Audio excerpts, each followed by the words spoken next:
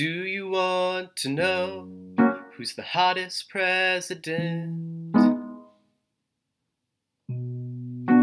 Doesn't make you glow to learn sick cabello.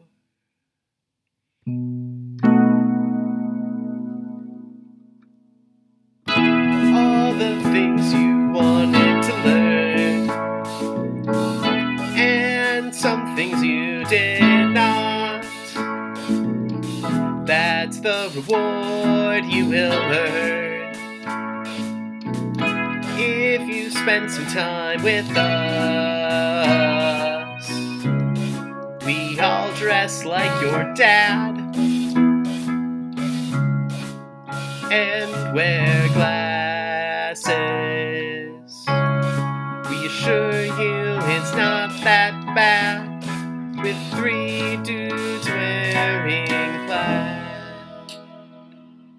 My name is Gus, and I'm wearing a black shirt with butterflies on it. My name is Mitchell, and I'm wearing an orange plaid shirt. My name's Evan, and I'm wearing a lime green t-shirt. And we are 3 dudes wearing plaid. Every week on this show, we learn something brand new. The only catch is we have no idea what we're going to be learning about yet. How is summer treating you guys? I'm surviving. There's no air conditioning in the building that I'm in, and I have to shut my fan off and close my window to do this podcast. So I'm fine right now, but it's going to get swelteringly hot for a moment. In a moment. Yeah, So that's not great.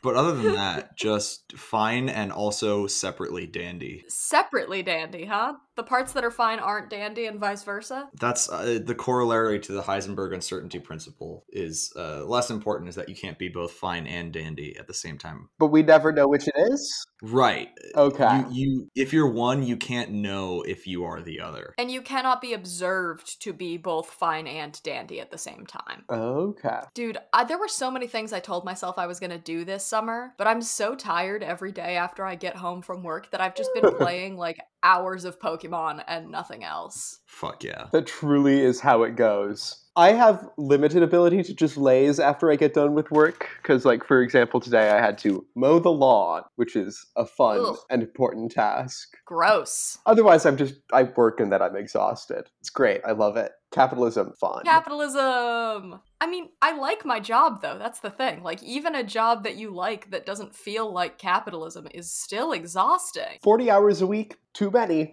They call it 40 hours a week because you gotta play fucking 4D chess to figure out how to fit all your time in. That's why. Nothing else. No such thing as numbers. Nope. Okay. We're I just can adding- still barely know how to play chess. I understand the rules, but none of, like, the strategy. Yeah, same. Like, multiple people throughout my life have taught me chess, and I've remembered, like, a little bit of what each of them said, and now I know how the pieces move. I mean, that's like 80% of it, though. It's just you got a bunch of guys, and some guys are differently shaped, and they can move in different ways on your square, and you've got to make it so the one guy gets trapped. You got to box him in, usually in a corner. And if the other guy gets trapped, the other big guy gets trapped, then you win. See, like, I get that, but it's the trapping the guy that I have a lot of trouble with. You have trouble trapping the guy or understanding trapping the guy? Well, both, but mostly I have trouble with the process of trapping him. Have you feel tried like- using the big lady? I Are have you- tried using the big lady, but I'm usually too bold with my big lady and she gets taken. Ah. I don't know. I feel like maybe my life would be better if I knew more about chess. That's a bold claim. I'm a bold goose. Oh shit. Goose playing chess? Oh damn, that's a recipe for disaster. But like, okay, this is a terrible question to start us off, I acknowledge that, but like, what even is chess, y'all? Oh wow, we're getting more abstract by the episode. Well, Gus, funny you should ask. Give me a sec while Wikipedia loads. Bruh. Chess Why is would you say it if you weren't ready? because I had clicked the link and I thought the link would be quicker than it was, but my internet kind of sucks, so it ended up taking several seconds to load. Anyways, chess is a recreational and competitive board game played between 2 players. That's all you need to know. Episode over. I am digging a little bit into the history of chess because I figured, maybe understanding the past of the game will help me create its future. That's But the weirdly slogan. enough, the History of Chess Wikipedia page has an alert at the top from January 2021 that says this article needs to be updated. Please update this article to reflect recent events or newly available information. Did we discover more chess when they weren't looking? We knew that there was new chess. What's the newly available information?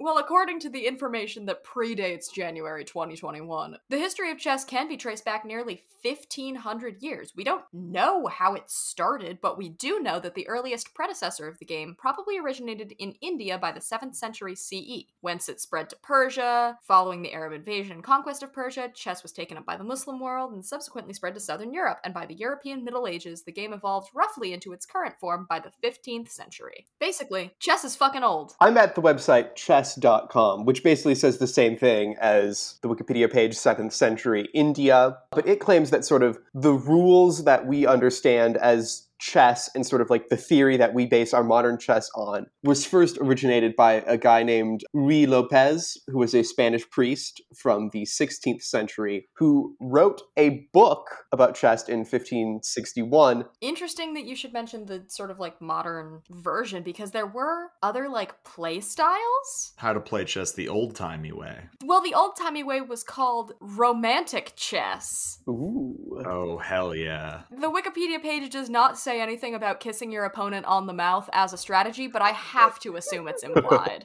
There's a whole Wikipedia page for romantic chess. Chess games of the Romantic period from the 1700s until the 1880s emphasized quick, tactical maneuvers rather than long-term strategic planning. Holy shit. The Romantic era of chess play was followed by the scientific, hyper-modern, and new dynamism eras.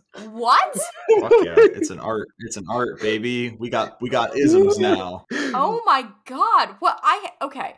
I know I didn't know shit or fuck about chess, but I did not expect it to be this sort of developed. What? Dude, I'm reading what romantic chess is, and I'm realizing this is my calling. And it's time to make neo-romantic chess again, because romantic style of play is popularized by dashing tactical play and combinations, including various you just kind of want to make shit happen, which is my chess strategy. I don't want to win, I just want things to happen. And apparently so did Paul Morphy, who was a chess guy who often complained about dull chess and criticized the Sicilian defense and queen's pawn openings for leading to this sort of game. That's the voice that plays in my head whenever I read chess names, because there's infinite chess plays and they're all simultaneously named something really cool and very silly.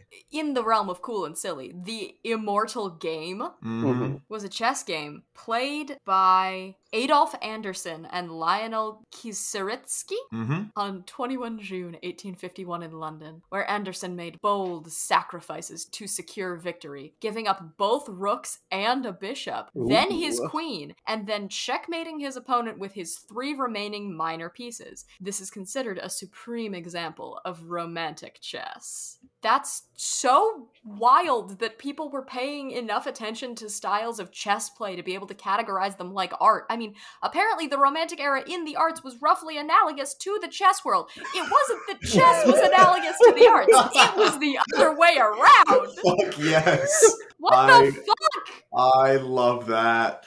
The Wikipedia chess nerds are rising up.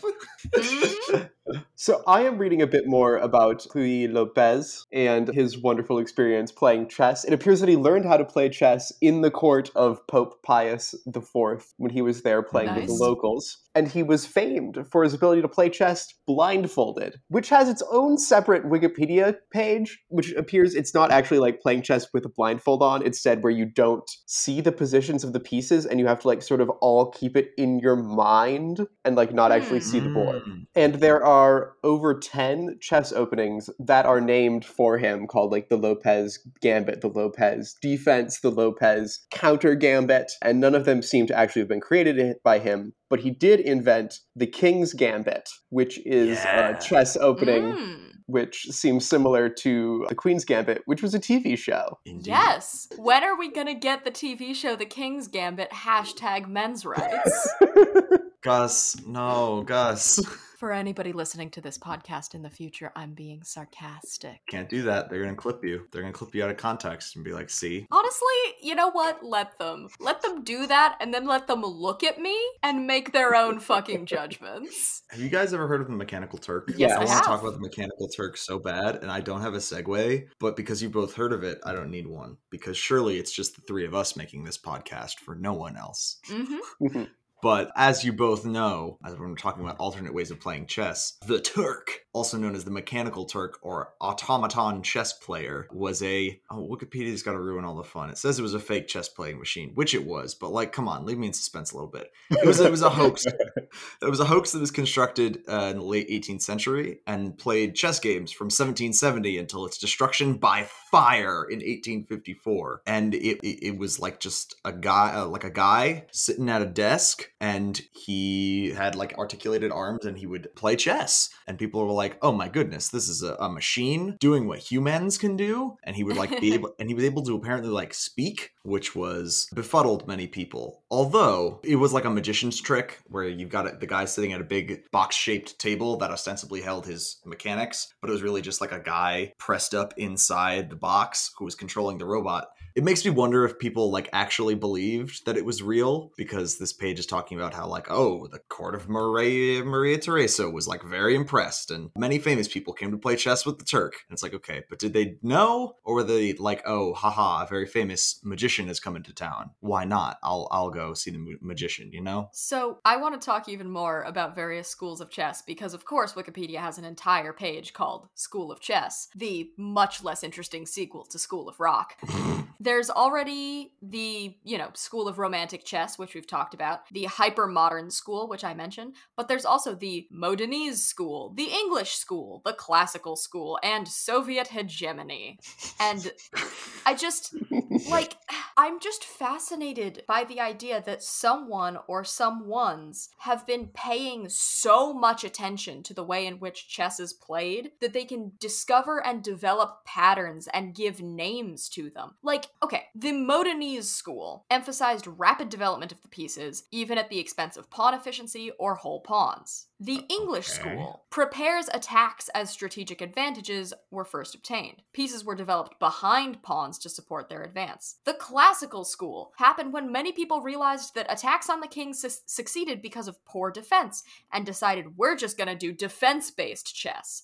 The hyper-modern school rejected the idea that occupation of the center was important and emphasizes control of the center by attacking it with pieces from the periphery. There have been many Wikipedia pages on this show that have broken my brain. This one is really fucking me up, y'all. I can't understand how you would look at chess and be able to tell the difference between I think controlling the center is important and I'm going to attack the center, but with pieces from the periphery, but I don't think controlling the center is important. This must take a lifetime to learn. I'm going to be honest, I don't understand how you're this surprised. It's a game that originated in high courts and is basically a sport for big brainers that's been around for like a bajillion years. But as far as I know, there's not all this shit about croquet. There probably is. There is about football. Have you ever seen like play diagrams or like tried to play a Madden game without knowing how to play football? But football's got humans, like multiple humans colliding with each other in it. This is a chess has towers and knights. Okay, babe, if you think human beings literally crashing into each other is the same thing as chess, I feel like we have different opinions on the complexity of human life. As the chess people say, checkmate. Well, no. You can't just say that. That's not how it works. You can't say checkmate at any point during a chess game and automatically win. Neither of you guys know. You don't know how to play chess. I am the one who plays chess. I mean, I know how to play chess, and I know that's not the rules. But you do know if I say checkmate, the game's over, right? You say checkmate when you've checkmated me. To bring us back on topic. Why would you ever want to do that? because we've gone on this digression for several minutes, and I tried to look up if there were schools of croquet play. It appears that there are not. But Okay. the final school listed on that list was the Soviet Chess School. And it appears that the Soviet chess school was basically fast-paced and daring, but not actually, because only some Soviets played like that. And it more seems to refer to the domination of the sport by Soviet players after about 1938 or so. More of an era than a school. Yeah. It would seem. But, I mean, maybe they all went to the same literal chess school. They very well Probably might did. have. It was Soviet times, man. So, modern competitive chess had some hurdles in getting started. Did it? The 1851 London Chess Tournament, which was the one that Adolf Anderssen won, that tournament, quote, raised concerns about the time taken by the players to deliberate their moves. On recording time, it was found that players often took hours to analyze moves, and one player took as much as 2 hours and 20 minutes to think over a single move at the London tournament. Jesus. The following years saw the development of speed chess. Got him. That's good choice. Is that when they started using clocks? Because they were like, we can't with In this shit anymore? 1861, the first time limits were employed in a tournament match. So it took them 10 years to actually put clocks in tournaments, but during those 10 years, they were like, hey, maybe we shouldn't let people deliberate for 2 hours and 20 minutes. Maybe. Yeah. This is getting excessive even for us, the chess people in London in the 1850s. Hey, did you know that there's a chess musical called Chess, and it's written by ABBA? What? Holy shit! What? Yep. Tell me more! That's my ace in the hole. Well, I mean, there's a lot to tell, but it is, as I have described it, a musical with music by Benny Andersson and Bjorn Ulvaeus of the pop group ABBA, which involves a politically driven Cold War-era chess tournament between two grandmasters. I don't know why I did that. One American and the other Soviet Russian. As with all, chess media, the American is apparently loosely based on Bobby Fischer, because of course. But it was released in the 1980s, and according to Wikipedia, it allegorically reflected the Cold War tensions present at the time. Oh boy. Basically, satirizing the hostility of geopolitics through chess and such. This is on the concept album that came out in 1984. This is where One Night in Bangkok comes from. It's that the one big famous song from this, where I guess they're all going to Bangkok. I haven't listened to For one night. For one night. Presumably there's something special about the place, but who knows? Maybe they just were all there. I'm sure friend of the show, Emma Ginsberg, knows way more about this musical than I do. Yeah, no, it's gone on and it's had many, many tours, include all the way from the 80s up until 2018 West End revival, and apparently a 2020 Moscow tour, which is curious because I don't know much about the theater scene in Moscow, especially, hold on, I gotta find a plot summary to see if the Soviets win, because that would make more sense, wouldn't it? I'm on the edge of my seat. So it seems that the chess playing is not actually it's a framework, but it's really about interpersonal tensions between Anatoly and Svetlana and Vigand, and I can't be bothered to read this entire plot summary. It's a musical. You're gonna have a fun time. There's gonna be a black and white color theme. There's gonna be romance. There's gonna be One Night in Bangkok. It's ABBA. You can't go wrong. But evidently this was remarkably successful in England, sort of here, but it got a lot of attention in England. And apparently on a BBC Radio 2 listener poll of the #1 essential musicals, Chess placed 7th. So there. Huh. This is what funny. I'm talking about. According to the Wikipedia page, it was critically panned, with Got the New York 'em. Times saying that the evening has the theatrical consistency of quicksand. And described it as a suite of temper tantrums where the characters yell at one another to rock music. Okay. I mean, that sounds pretty tight, actually. I would love that. B, I guess they really weren't ready for reality TV. And C, we know that critics have been wrong before. Oh, they have. Roger Ebert. Come on, man. This ending Roger C is the Ebert. best ending. What is wrong with you? The rules of chess have changed. Have they? Several times, in fact. Nobody can agree, really, for a long part of chess's history about what stalemate counts as. Because there are times when you just get the game into a stalemate and nobody can win. It was originally considered a form of victory, albeit inferior to actually checkmating your opponent. At various times it has been considered a win, a draw, or even a loss for the player causing the stalemate. Since the 18th century, we've all kind of agreed to say stalemate is a draw, which makes sense. Right. The convention that white moves first was established in the 19th century. Previously, either white or black could move first. Odd. There used to be be something called perpetual check in the rules of chess, but it's no longer a thing. What was perpetual check? It was a situation in which one player could force a draw by an unending series of checks. This typically arises when the player who is checking can't do checkmate, and also failing to continue the series of checks gives the opponent a chance to win. Okay. Players usually agree to a draw long before this situation plays out, because they just see it happening forever and ever and ever. But there is no longer an official rule that perpetual check counts as a draw. Because it's just not fun to play at that point, I would imagine. Well, you're just going in circles, yeah. Well, and I do know, not from having like been good at chess, but from viewing media such as Searching for Bobby Fischer and more recently The Queen's Gambit, that like people who are really good at chess can know when they're losing, and so they'll be like, why don't we take a draw? Or they will concede, so that the game doesn't actually always get played out, just because like it's been around so long. It's limited in scope, so you know kind of like what the pattern of the board is, and you can tell that you're gonna lose. Time is money, man. It's a timed game. You can't be rude. Don't be rude while I'm gaming. So ELO ratings, or ELO, Wikipedia has it. We're doing a lot of Wikipedia on this episode. It has it just as a word, ELO, but I've always seen it like capitalized, so I don't know. It is a rating system that is very common in many, many types of games, including, and I love that Wikipedia notes this, along with things like American football, basketball, table tennis, Scrabble, diplomacy, and esports, such as Counter-Strike Global Offensive and League of Legends, because Wikipedia is run by gamers now.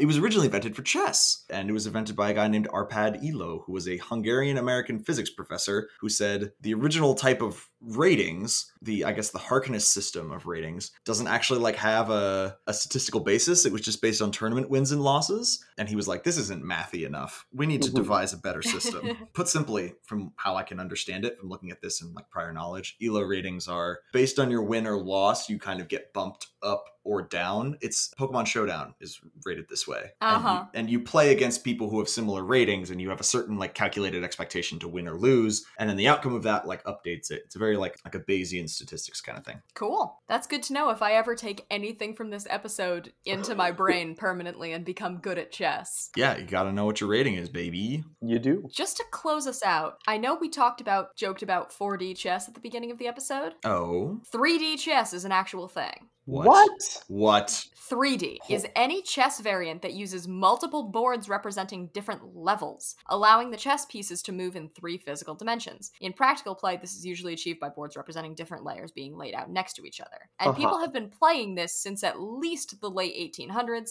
one of the oldest being Raumschach, German for space chess. Space chess! Which was invented in 1907 by Ferdinand Mack and considered the classic 3D game. That's wild. I'm trying to figure out how these things move. Oh my god, okay. Rules. Oh, Christ. This is insane. A rook moves through the 6 faces of a cube. A bishop moves through the 12 edges of a cube. A knight makes a 0-1-2 leap, enabling it to control 24 different cells from a board's center. A unicorn. A what now? A unicorn moves in a manner special to a 3D space, i.e. triagonal movement, through the corners of a cube, any number of steps in a straight line. The queen combines the moves of a rook, bishop, and unicorn. The king moves the same as a queen, but only 1 step at a time. Oh my god. So confused. There's unicorns in this game!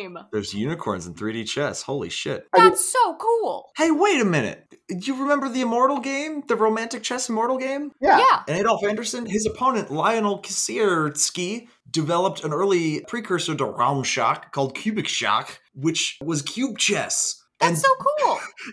And there's this quote that says, "It is the most popular 3D board amongst inventors, and at the same time, the most mentally indigestible for the players."